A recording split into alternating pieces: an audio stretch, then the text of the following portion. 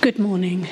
The reading today comes from the Acts of the Apostles, chapter 2, verse 36 to 41. It's on page 1094.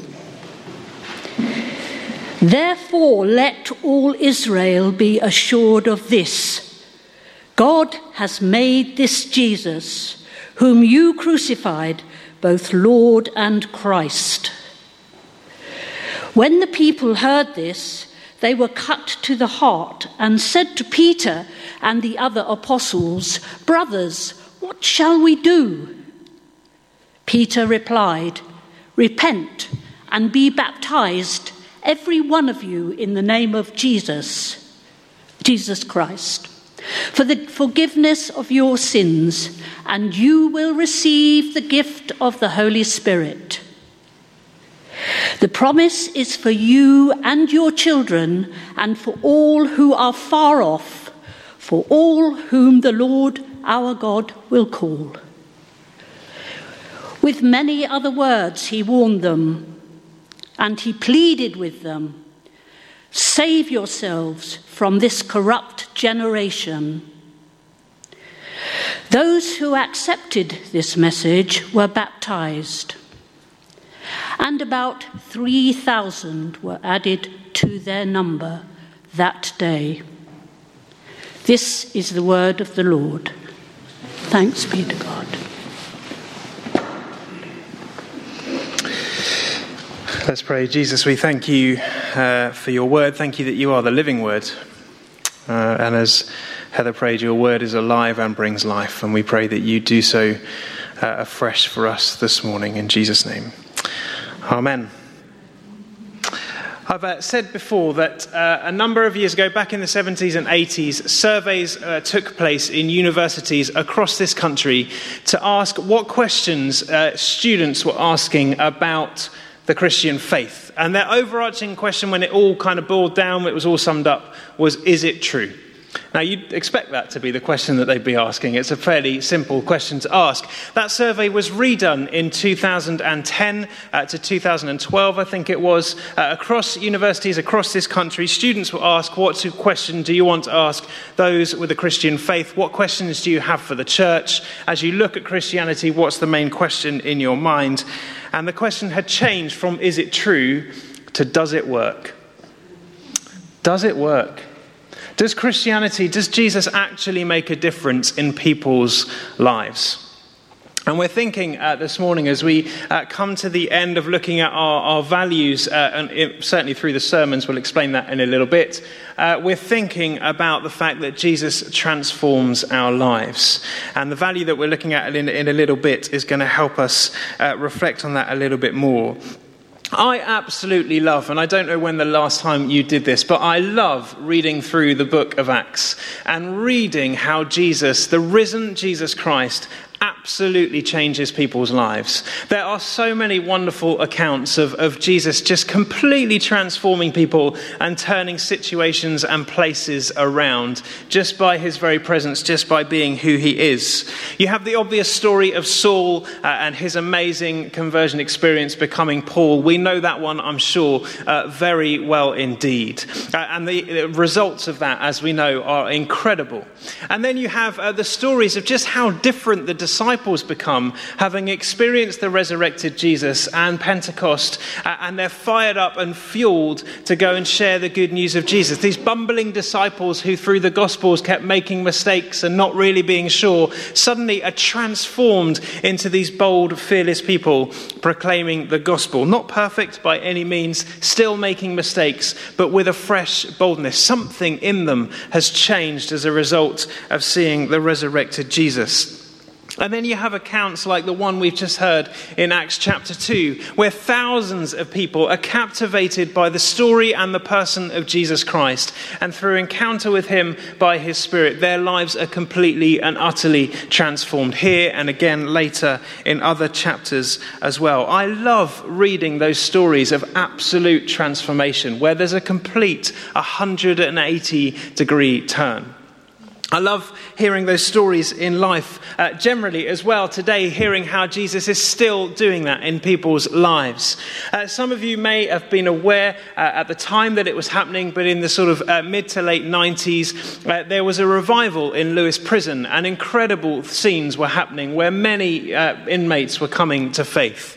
And David Powell, who was the chaplain at the time, along with his wife, wrote down some of those accounts in a book called Christ Behind Bars, which I highly commend to you. And within that book, one of the stories they tell is of one of the most notorious criminals in Sussex. He was very well known in this area as being a very, very dangerous man. And whilst in prison at Lewes Prison, he had a dramatic encounter with the risen Jesus, and his life was completely transformed. To the point that 2 years after his release, he phoned David Powell, the chaplain, and said, "I just want to check you're still going with Jesus."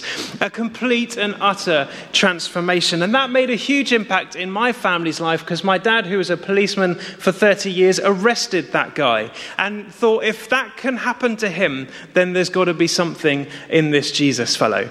His life was completely changed. I love hearing stories of transformation. On Thursday, Linz and I were at the launch of the new marriage course by HTB. And as part of that, they interviewed a couple. And they were sat on the sofa sharing how after just 3 years of marriage, because of being really driven by their occupations, they had drifted apart as a couple and they were on the brink of divorce. And they happened to just wander along to a church in London one Sunday morning, having not really been brought up in the church at all. And that church was advertising a marriage course and an alpha course simultaneously. Both were starting the same week. The guy in the marriage sat there thinking, I'd quite like to do that alpha course. That sounds quite good. I'd quite like to ask the questions. The lady was sitting there thinking, I think we need to do the marriage course. And they struck up a deal with each other. He said, okay, if you come to alpha with me, then I'll come to the marriage course with you. They did them simultaneously, one on a Monday, one on a Wednesday. And it's fair to say, as you can probably imagine, because they were there being interviewed a few years later, their marriage was completely transformed, and their lives were completely transformed because they both encountered Jesus on the Alpha course and said yes to him. And the guy sat on the sofa said these incredible words: "I can't change myself. I can't change other people, but Jesus has changed me." Absolutely incredible. I love stories of transformation. I was listening to a sermon this week by Danielle Strickland, who's, as you may know, is head of the Salvation Army. She's a Canadian-based, she's absolutely fantastic preacher, great storyteller. And she was telling the story of how she was talking about hope and saying how she is prone to cynicism. And she was invited to speak at a youth rally for the Catholic Church. And she had expected it to be dreadful, to be honest. I think she'd given up hope for the Catholic Church. She thought there was no hope left for the Catholic Church. She turned up at this youth rally to find there were 9,000 young people packed into a cathedral, and the person running the course said, basically, just tell them about Jesus. And so she got up, she faithfully preached the gospel, and then said, stand up if you'd like to commit your life to Jesus. And she said, no word of a lie, all 9,000 young people stood up. And then she said, I must have preached it too softly. It must have been, so she preached it again and said, it's going to be hard, it's going to be tough. She said she preached the kind of cost of discipleship sermon and how hard it's going to be. And again, all 9,000 young people stood up to respond. And then the priest who was leading this whole conference stood in the place. I don't know if many of you know much about the Catholic Church, but particularly in cathedrals, there's a place at the front that is reserved for the priest alone. Nobody is allowed in that place except for the priest. It's very sacred. And he invited Danielle Strickland to join him in that place. And then he continued to preach the gospel and to preach about sacrifice and the cost of discipleship and what it means. And he said basically to these young people, he said, if any of you seriously want to be sold out for Jesus, if you want to give your entire lives over to him, then come and join us here, in the place where nobody's allowed to go. And 1,000 of those young people stepped forward into the Holy of Holies and had an incredible transformation. Later that afternoon, they were at a prayer meeting on a hill, and they were praying for the nations. And Danielle Strickland said that they were praying for ISIS. And she said the way that she had been taught to pray for ISIS was to pray for the bombs to land in the right places, to kill the right people so that an end would come to ISIS. And then one of the young people shouted at the top of his voice, praying for ISIS, "Lord, we pray for everyone in ISIS to have a Saul encounter of Jesus." And she said that's how we should be praying for the world. Complete transformation. Jesus is changing lives just as much today as he did in the book of Acts. And isn't it incredible that that's what he's in the business of doing? That he is the one who turns crucifixions into resurrections. It's the very business he's in. And that's a wonderful joy and delight to celebrate together. I often think about how different my life had been had he not transformed it at the age of 16. And just to think at what he's done in my life. I don't know if you've ever done that for yourself. Now, Jesus is in the business of transforming. Now, sometimes it is those incredible, life-changing, momentary changes, but also transformation can be a process in our lives as well. That whole kind of phrase that that Jesus loves you just as you are, but he loves you too much to let you stay that way. He has a desire for us to be the best versions of ourselves that we can possibly be. And that's a lifelong journey of walking with him. If you've seen the videos we've been producing this week, you would have seen the one on holiness, saying that holiness is a very gritty, everyday decision to choose to walk with God, to choose to live that day with God. And it's not always an easy decision, but he is wanting to change us, to form us, to be the best versions of ourselves that we can be. And just like that guy said at the marriage course, I can't change myself, I cannot change other people, but Jesus can change me. And so our final value that we're announcing this week, if we can have it on the screen, if it works. Here we come. Oh, it does look. We desire to see lives transformed by Jesus and seek opportunities to introduce others to him through discipleship and mission. Because here's the thing. Jesus has not outsourced transforming people's lives to us. He is still the only one who can change and transform a person's life. He's not given us that job. But Jesus' desire has always been to partner and work with us, to work with the church in order to introduce people to the person of Jesus Christ. When you look at the Acts of the Apostles and where the lives are transformed and the lives are changed, it's because the apostles would stand up and say, Jesus, whom you crucified, is risen from the dead and with us now. He is the Son of God. He is the one that we've been waiting for, and lives will be transformed and changed as they have an encounter with him. Our job, our responsibility, our duty and our joy is to introduce people to Jesus. And this is what we've been seeing, particularly, I think, through various things that we're doing here. And about a year ago, maybe more than a year ago, the PCC of the time got together and said that one of our desires is to create as many opportunities as possible for people in our villages to meet those who know Jesus. Because we know there's a lot of people in this church who are here because of that. Because they met these Christians and realized actually they're all right. And actually they've got something that we need and something that we want. And their lives are transformed through finding Jesus. We had someone at the pantry on Saturday saying, when are you next doing Alpha? Because I'm ready for it now.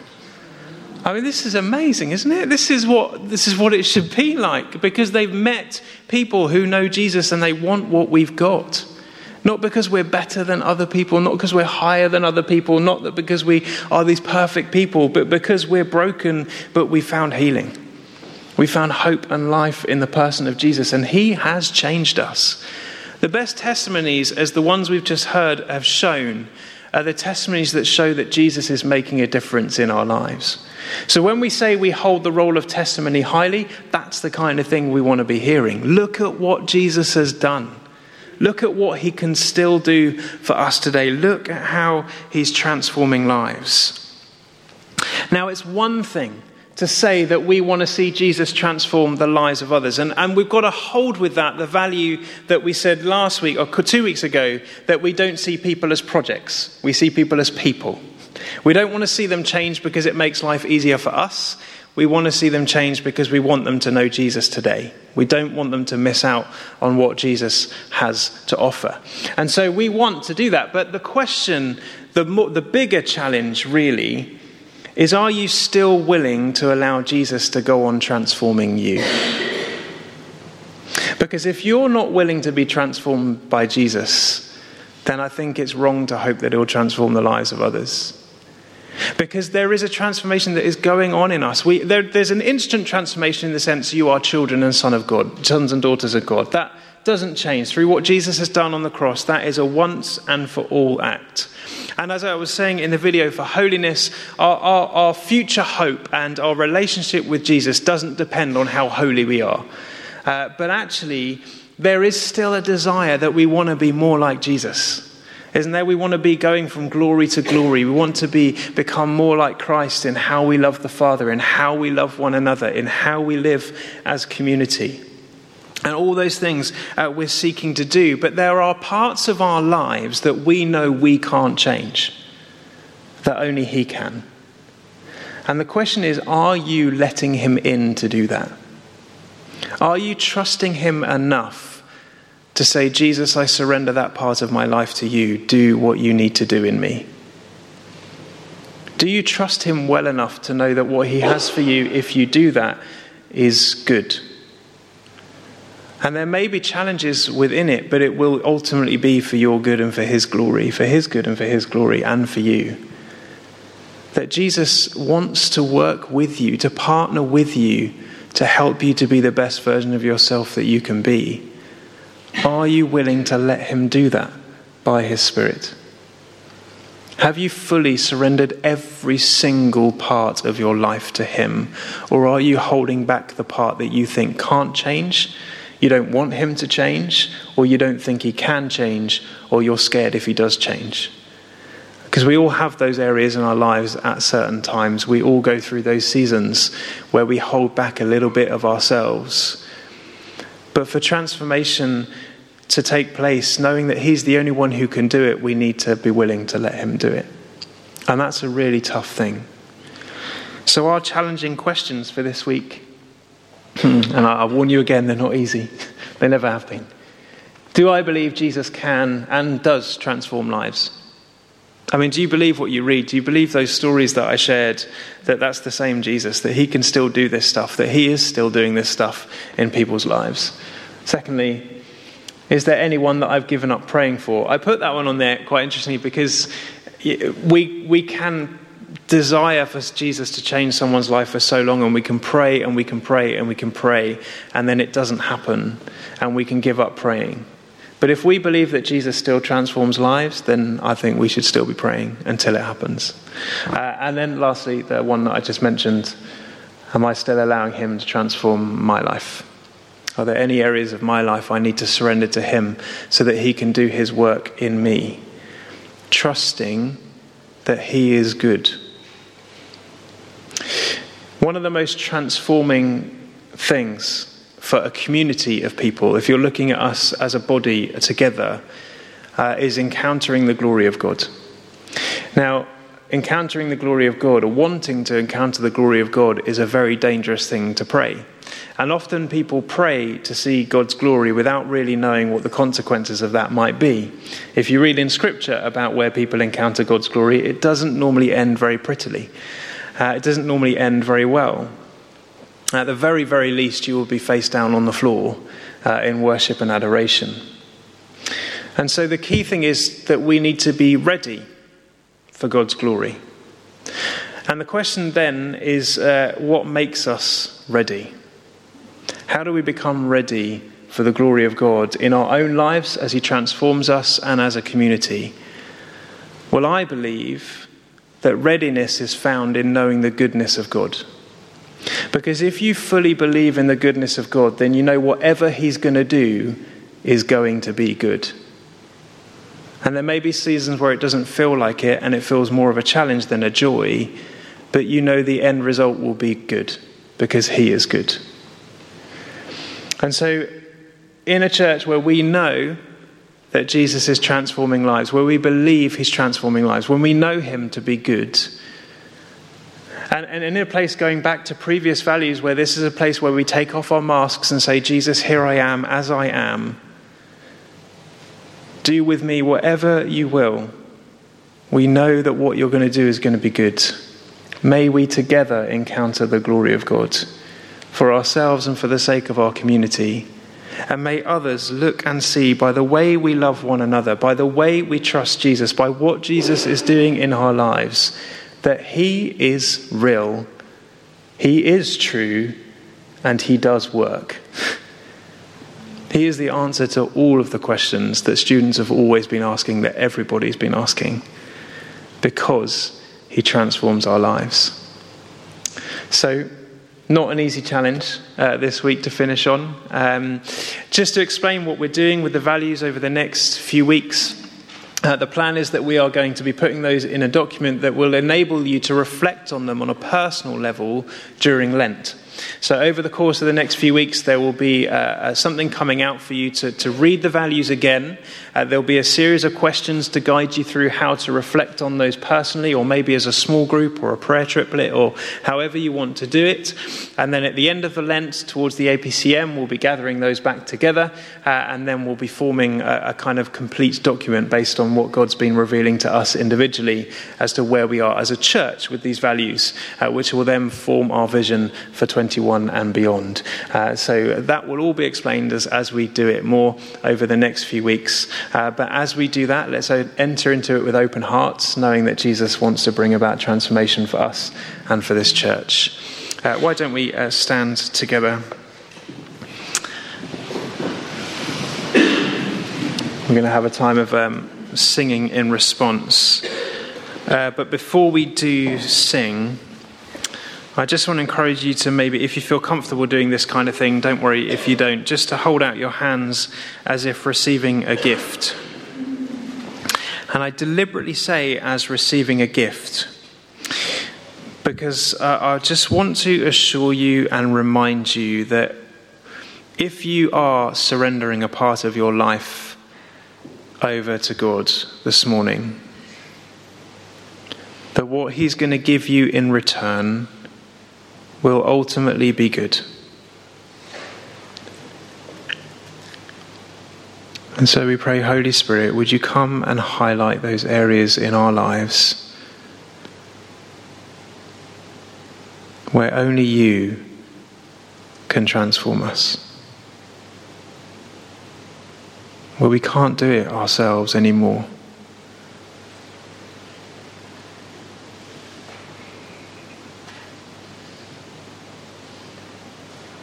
Where we've tried to do it in our own strength, or maybe where we've even buried our heads in the sand and not dealt with it at all.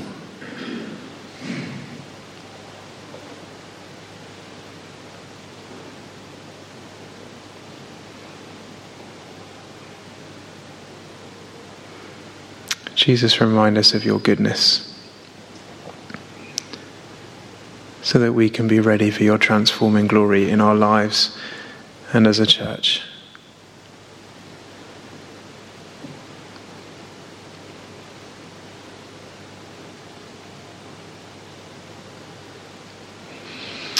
I want to invite you that as we're worshipping, as we're singing this morning,